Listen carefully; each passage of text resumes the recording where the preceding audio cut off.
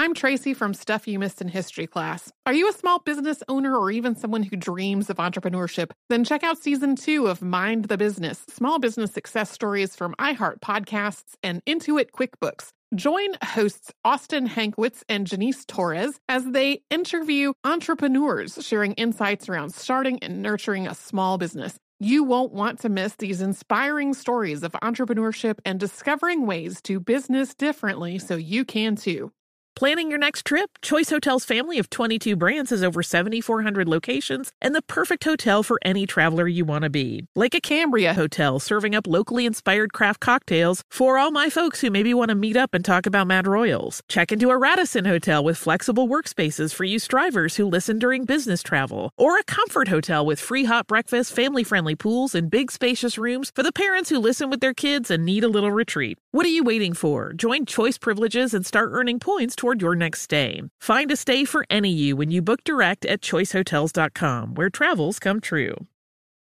What does every grocery store aisle now have in common? Products that come in paper packaging. And not just the obvious ones like cereal boxes and juice cartons. From beauty products to boxed water, there are more opportunities to go papertarian than ever before. So why should you? Because paper comes from a renewable resource and can be recycled up to 7 times. Simply put, it's the smart choice for the environment. And it turns out the easiest choice for you. Learn more at howlifeunfolds.com/papertarian. When you think about the future, what kind of technology do you envision? Whatever the future holds, artificial intelligence will undoubtedly be at the heart of it all. Join Graham Class as he hosts Season 2 of Technically Speaking, an Intel podcast, and hear from the minds transforming healthcare, retail, entertainment, personal computing, and more with the help of AI. Tune in every other Tuesday and explore the latest technology that's changing our world today and creating a more accessible tomorrow. Listen to Technically Speaking, an Intel podcast on the iHeartRadio app, Apple Podcasts, or wherever you get your podcasts.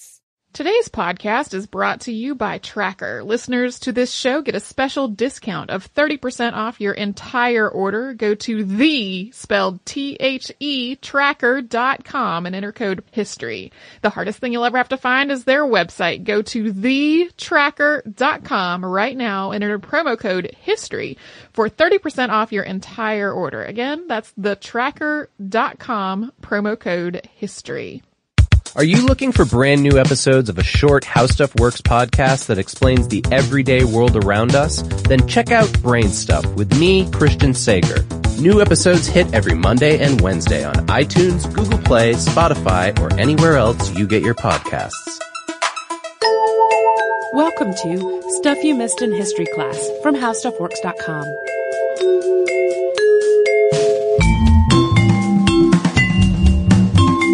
Hello and welcome to the podcast. I'm Holly Fry. And I'm Tracy V. Wilson. And we are still in the Halloween season, which makes me happy in my dark little heart. And I accidentally started a witch theme, but that's not going to last. Just the 2 witch episodes, this one and the Bell Witch. And the Bell Witch really doesn't even count in that regard.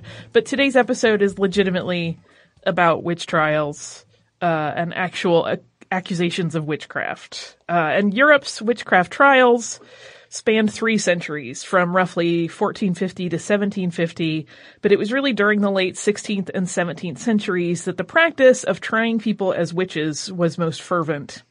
And from about 1570 to 1680, it's estimated, and this is a pretty wide gap of where the estimate falls, that between 40,000 and 60,000 people across Europe were tried for sorcery of some form, and most of them were found guilty and put to death. I've seen the fraction of like approximately 2/3, but it's hard because there wasn't great record keeping to identify exactly how many lost their lives because of this. In one particular town, this is an episode heavy in Norwegian words, which I have no doubt I will butcher.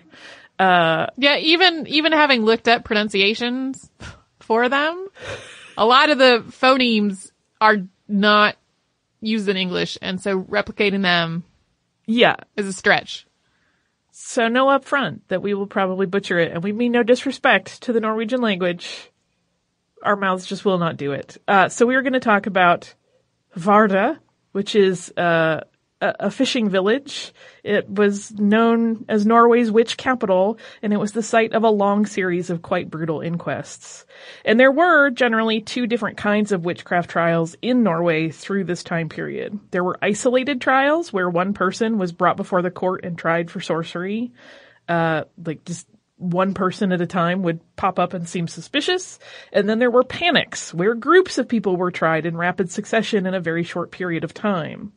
And whereas the isolated trials had more to do with an individual person practicing witchcraft or some sort of sorcery, these panics were driven by the idea that demons were involved usually, and that groups of witches were consorting with the devil. So today we're going to talk about two of the panics that took place in Vardø, Norway. And first, we're going to give you a little bit of geographical context about the area. So Vardø sits in Finnmark County. It is Norway's only town that's in the Arctic climate zone and offers views of the Norwegian-Russian Arctic. It's a really small coastal village. There are fewer than 2,500 inhabitants. It's northern Norway's oldest town, with settlements dating back as far as 9,000 years.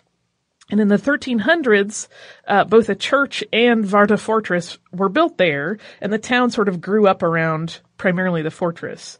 And despite the brutal weather, the fishing along the coast of Finnmark was plentiful, and the location offered really, really lucrative trade opportunities. Even today, this is remote. Its relative isolation is one of the reasons that Finnmark's witch trials were so expedient. Copenhagen, which under Danish rule was Norway's capital, was far enough away that the local authorities of Finnmark basically got to act independently. There was such a big geographical distance from any higher authority that the decisions to execute witches were basically made with total conviction, and then the sentences were carried out without hesitation. There was no, Norwegian version of the Department of Justice overseeing the witch trial situation in Finnmark. Correct. But the directives to prosecute witches came from very high, because during some of this time, from 1588 to 1648, the ruler of the Danish-Norwegian kingdom was King Christian IV, and he had an agenda when it came to witches. Yeah, I should say there that, even if there had been an equivalent of the Justice Department overseeing the witch trial situation, it would not have had the effect of preventing the execution of witches. And the officials of the crown at this time who served under Christian IV were basically charged with the task of ridding the country of witches, and they were very committed to this job. So it's not surprising that there was a level of comfort in acting with this complete authority in cases of witchcraft at the local level. From the late 16th century into the 17th century, Vardø, which is a small village, as we said, staged 140 different trials. And in 91 documented cases, the accused was found guilty and put to death either by burning or by torture. Most of these happened in clusters where many people were prosecuted over very short periods of time. And the numbers here get really interesting because during the time of these witch hunts, less than 1% of Norway's population lived in the Finnmark area where these trials took place. But this remote fishing community was home to 31% of the witch executions in Norway. So disproportionately large numbers of people were being charged and punished by death for being witches. In Finnmark, there were 111 women and 24 men accused of sorcery. Of the 91 put to death, 77 were women and 14 were men. And the Sami people, which is an indigenous Scandinavian culture which still exists today, were some of the first to be targeted in this witch panic. They had been the first known people to live in Finnmark, but as that area colonized, they became the minority. Approximately 80% of those accused of witchcraft in Finnmark were Norwegian. 20% were Sami. When considering gender, though, these numbers skew in a totally different way. Of the 24 men who were accused of witchcraft in the area, 16 were from the Sami people. At least 13 of those 16 were found guilty and executed. And that disparity in proportions is likely due, according to historian Liv Helene Wilhelmsen, who is kind of an expert on this area of study, to the fact that Sami men in particular had a reputation for sorcery throughout Europe. And this is linked probably to some of their cultural practices. For example, they used this, they would do this ritual where they used rune drums, where they were basically kind of doing chants, and people went, oh, that must be evil. It wasn't. It's just part of their culture. And in 1609, King Christian IV wrote a letter to his district governors that they should persecute Sami sorcerers without mercy. And that really catalyzed Finnmark's witch hunting phase. So while the trials of the 17th century might have primarily affected Norwegian women, it does appear that bias against the Sami people really started things. In the early 1600s, Sami were targeted more frequently, and then the trials transitioned to focus on the women of Finnmark. And part of the mindset that led to this witch panic was the idea, common in the 16th and 17th centuries, that the far north of the European continent, including the coast of Norway, was sort of home to the devil. This idea appears to have been born of a tangle of ideologies and fears. For one, although Christianity had spread throughout Europe, there were still people, including those on the northern fringes, who didn't practice it, which drew a lot of suspicion from the church. Additionally, this was and still is a place where the climate can be incredibly punishing, and that stormy nature was attributed to sorcery. The icy, cold winds from the north were believed to originate at the devil's home, and to be a conveyance of the devil's will, of sorcery, and of evil spirits. And these spirits, of course, specialized in nautical dark magic.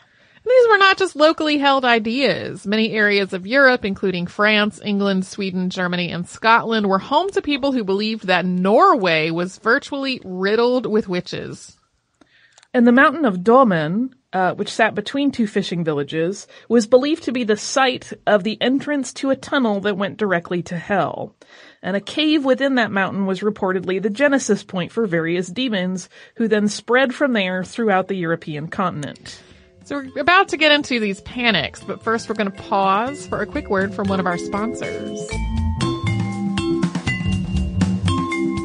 Hey, it is fine to own up to the fact that you don't want to make extraneous stops on the way home to go stand in line at the grocery store and look for ingredients and do all of those things. We sure don't. No, I get real crabby when I have to make an extra stop. And takeout, while it can be a delicious indulgence, is not always better. It's often expensive, and the nutrition is not always an A+. So that is where Blue Apron comes in. Blue Apron will deliver farm fresh ingredients and step-by-step recipes directly to your home, letting you create healthy, handcrafted meals right there in your own kitchen without having to go to the grocery store. For less than $10 a meal, Blue Apron sends you all of your ingredients, perfectly proportioned. You're basically ready to cook right out of the gate without having to do a whole big mise en place situation. No trips to the grocery store, you won't waste unused ingredients, plus you really get to play around with some ingredients you might not otherwise have found on your own. They work around your schedule and your dietary preferences so that you will get yummy and fun meals. One of the upcoming ones is a spiced pork burger, which basically anytime they send a pork burger, my husband gets really excited. So you too can cook incredible meals. Blue Apron is a better way to cook. So check out this week's menu and get your first 3 meals for free by going to blueapron.com/history. That is really and for true our treat. Just go there and get your 3 free meals on us when you go to blueapron.com/history.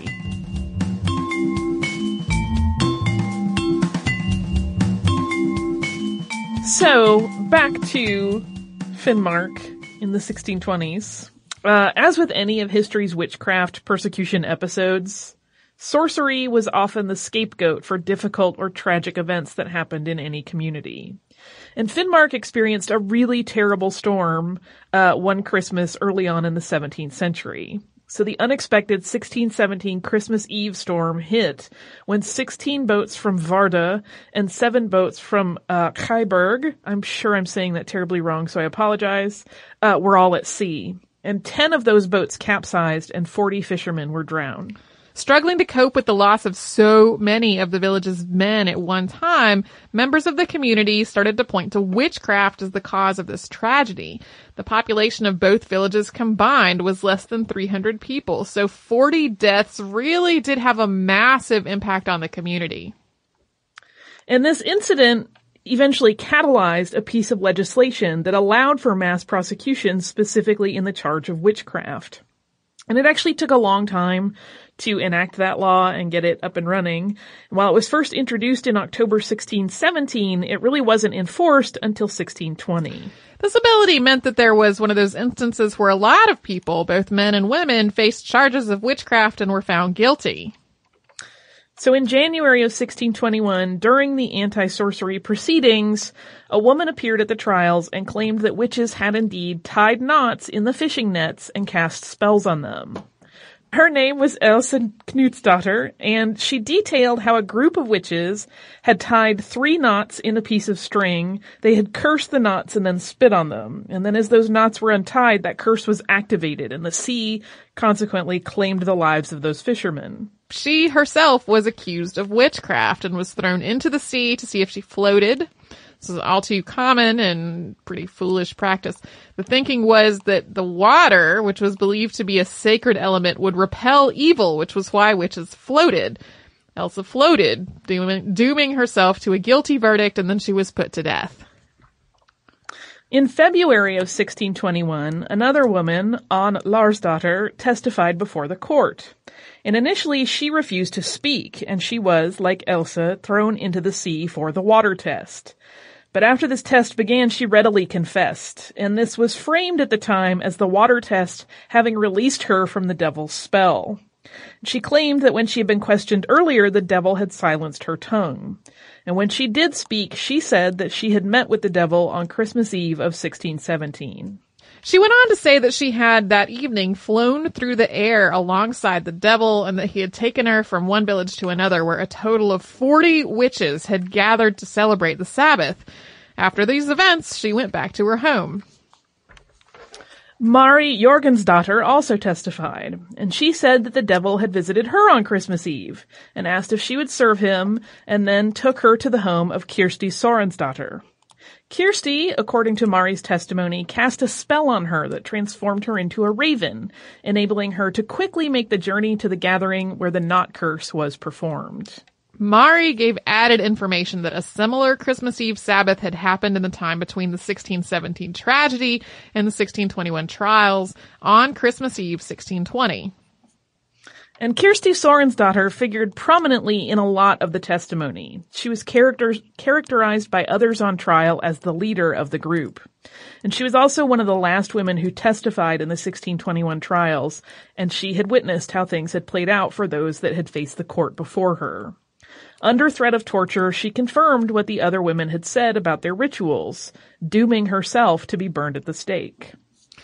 During her court appearance, Kirsti named 2 men who had also participated in the rituals. While men were tried for witchcraft in Norway during all this time, neither of the men that she named were formally accused.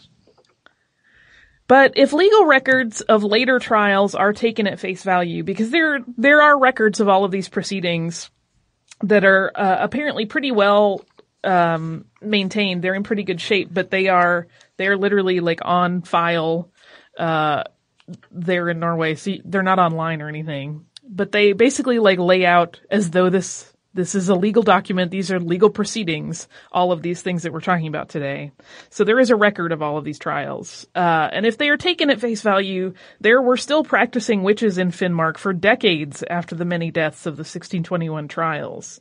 And while more than 10 women were put to death in 1621, a series of trials in the 1660s would claim even more lives. In late 1662, more than 30 were accused of sorcery in a series of trials that played out into 1663. Among the accused were not just adult women, but also young girls under the age of 12.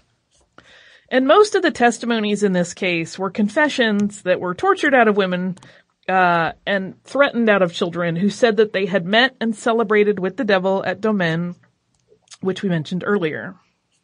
During the trials, several of the accused said that they had traveled Domen's pathway to hell and that it was a long black valley with a boiling lake at the bottom.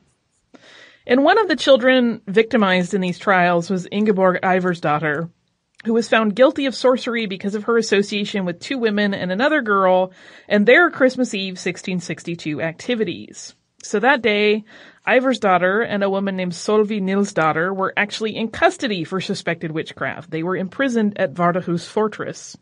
But according to testimony given before the court, they turned into cats, escaped the fortress, and met with the devil outside the gates. And then the devil took them to one of these witch meetings, and it's there that they met the other woman and girl that were involved in this particular accusation in the testimony. And after much carousing and celebrating, the devil then returned them to the fortress. Ingeborg had the unhappy distinction of being the first child accused of witchcraft in Finnmark when she appeared at her trial on January 26, 1663. Her exact age is unknown, but she was described in court records as, quote, a little girl. Her mother had already been burned for witchcraft.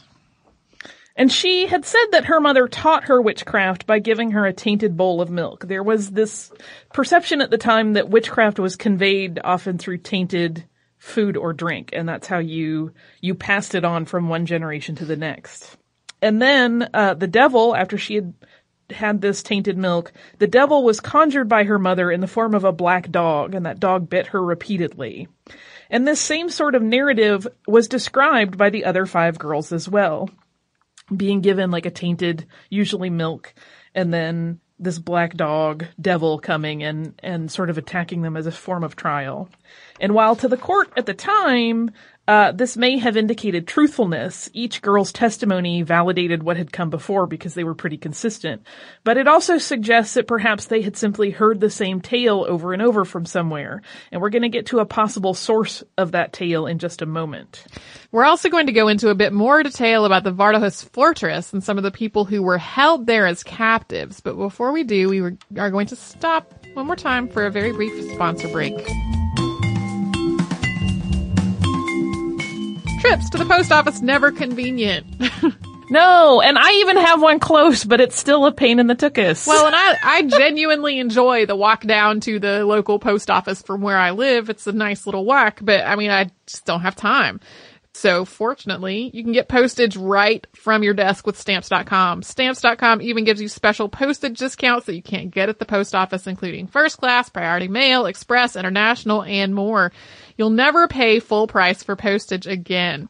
Using your own computer and printer, you buy and print official U.S. postage for any letter or package. Then you just hand your mail off to the person who delivers it to you, or you can drop it in a mailbox. It is that easy. It is no wonder that more than 600,000 small businesses are already using Stamps.com. Right now, you can sign up for Stamps.com and use our promo code STUFF for this special offer. That's a 4-week trial plus a $110 bonus offer that includes postage and a digital scale.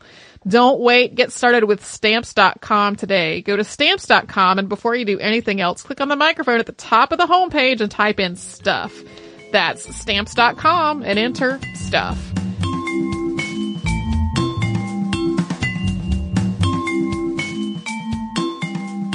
So that holding situation that we mentioned before the break in Vardahus Fortress, which you will also sometimes see translated as Vardahus Castle, was where most of the torture used to elicit confessions took place.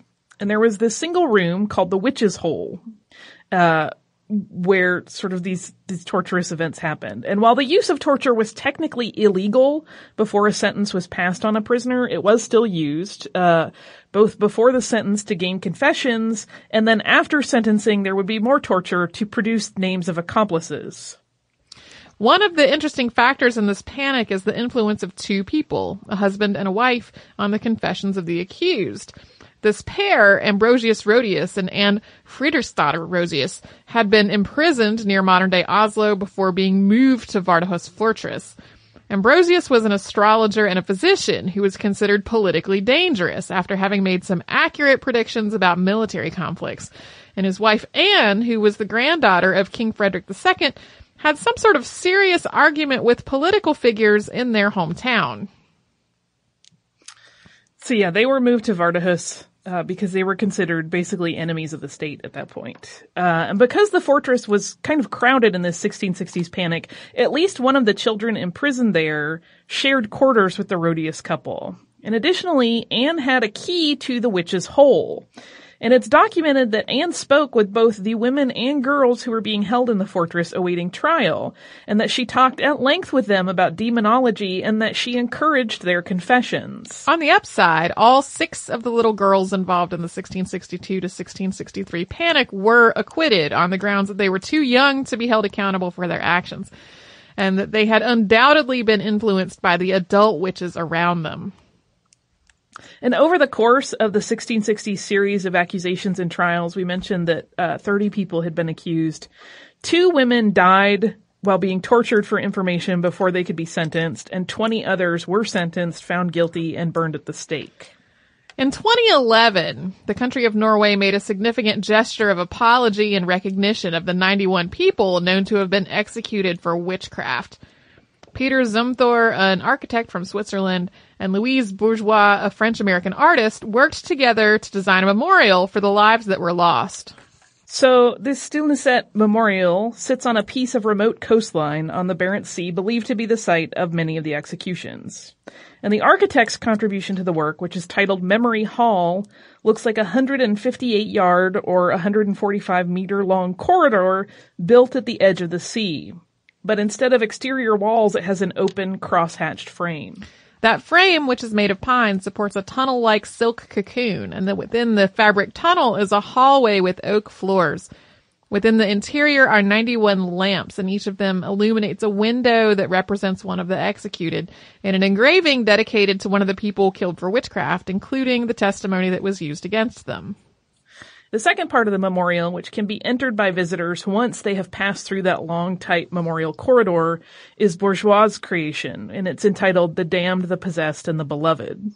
And this element is a black glass room. And inside, there is a chair in the center that burns continuously, and there are 3 mirrors mounted above it to create the illusion of the space being consumed in fire.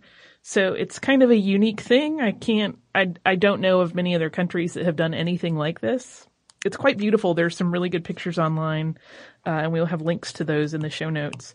But it's an interesting testament to how things have changed in their efforts to kind of, they obviously cannot fix what has gone before, but to at least acknowledge the wrongs that were done and how misguided the attempts to rid the country of evil through witchcraft trials were. So that's the Varta witch trials. Oh, witch trials. Like, people have such a fascination with witch trials, but they're depressing. They're so depressing. They are. It breaks my heart if you read about, these little girls. I mean, they were children that were being forced to testify, sometimes alongside their mothers and sometimes after their mothers had already been killed. And there's such brutality to it. And it's rough. Do you have some listener mail that's less? I do. It's actually fantastic. Oh, good. Yeah, it's very upbeat and peppy, if you're me especially. It is from our listener Janet, and it is 2 postcards. I have a 1 of 2 and a 2 of 2. She says, "Hi again, Holly and Tracy. I sent you ladies a card from Venice recently, but when I got to London and saw what the special exhibition at the Victoria and Albert was, Undressed, A History of Underwear, I knew I had to send you postcards about it. Or 2, as it turns out. I have a nagging feeling you may have already gotten listener mail about this, but just in case, I'm sending some myself. This crinoline definitely made me realize afresh why they talk about designing underwear in terms of engineering. And it's a lovely photograph of a cage bustle, like a cage crinoline. Oh, nice. And then the second one, she says, "Hello again, ladies. I couldn't decide between this postcard and the one with the cage crinoline, so I'm sending them both. I knew a lot about the content covered in the Undressed exhibition, thanks to my own dabbling in the history of fashion and costume design, as well as Holly's Bloomers and Beyond podcast. So it was really cool to see some examples of the underwear itself, especially corsets, etc., for pregnant women. No postcards of those. Thank you again for all your great work." So the second one that she sent is a photograph of men's underwear from, it's believed, Britain in the 1950s. And it's just so sort of structured and uncasual in comparison to modern underwear. But you see the seeds of what modern underwear is like. So thank you, Janet. These are just lovely. And I will say, friend of the show, Brian Young, went to see this exhibit and very sweetly brought me back an exhibition catalog. So I'm pretty much in heaven. I'm bummed that I'm not going to get to see it in person, but I'm very delighted and fortunate in that many people have sent me materials from it. I feel very spoiled. Oh, yay. Yeah. I mean, who doesn't want to look at pregnancy corsets? I know I do. I love all of this stuff. Anyway, so if you would like to write to us, you can do so at historypodcast@howstuffworks.com. You can also find us pretty much across the spectrum of social media as @MissedInHistory. That's Twitter @MissedInHistory, Instagram @MissedInHistory, Facebook.com/MissedInHistory, MissedInHistory.tumblr.com, and on Pinterest as Missed in History. Basically, Missed in History will find us on the internet. If you would like to do some research, because you are a curious person, you can go to our parent site, How Stuff Works, type in almost anything you could think of in the search bar, and you will churn up a delightful assortment of links and content that you can explore and keep yourself very, very busy and informed. And you can visit us at MissedInHistory.com, where we have show notes for every episode since Tracy and I have been working on the podcast together, as well as an archive of every episode ever of all time of Stuff You Missed in History Class. So please visit us on the internet at HowStuffWorks.com and MissedInHistory.com.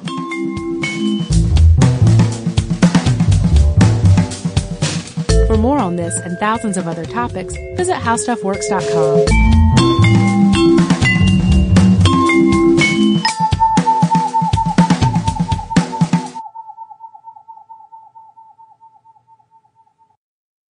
Get emotional with me, Radhi Devlukia, in my new podcast, A Really Good Cry. We're going to be talking with some of my best friends. I didn't know we were going to go there on this.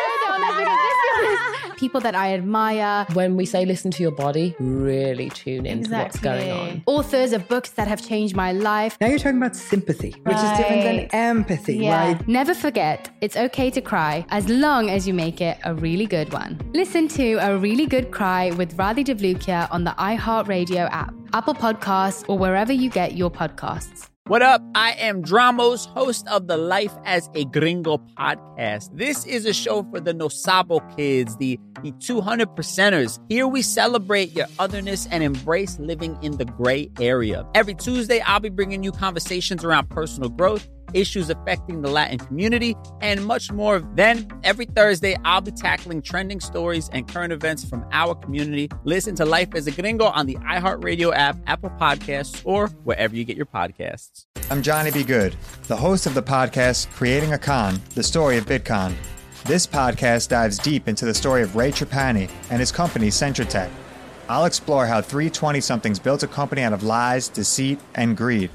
I've been saying since a very young age that I was going to be a millionaire. If someone's like, oh, what's your best way of making money? I'm like, oh, we should start some sort of scheme. Listen to Creating a Con, the story of Bitcoin on the iHeartRadio app, Apple Podcasts, or wherever you get your podcasts. Welcome to Season 9 of Next Question with me, Katie Couric. I've got some big news to share with you in our season premiere featuring the one and only Kris Jenner. Oh my gosh, congratulations. That is very, very exciting. And that's just the beginning. We'll also be joined by podcast host Jay Shetty, Hillary Clinton, Renee Fleming, Liz Cheney, and many more. So come on in, take a break from the incessant negativity for a weekly dose of fascinating conversations. Some of them, I promise, will actually put you in a good mood. Listen to Next Question with me, Katie Couric, on the iHeartRadio app, Apple Podcasts, or wherever you get your podcasts.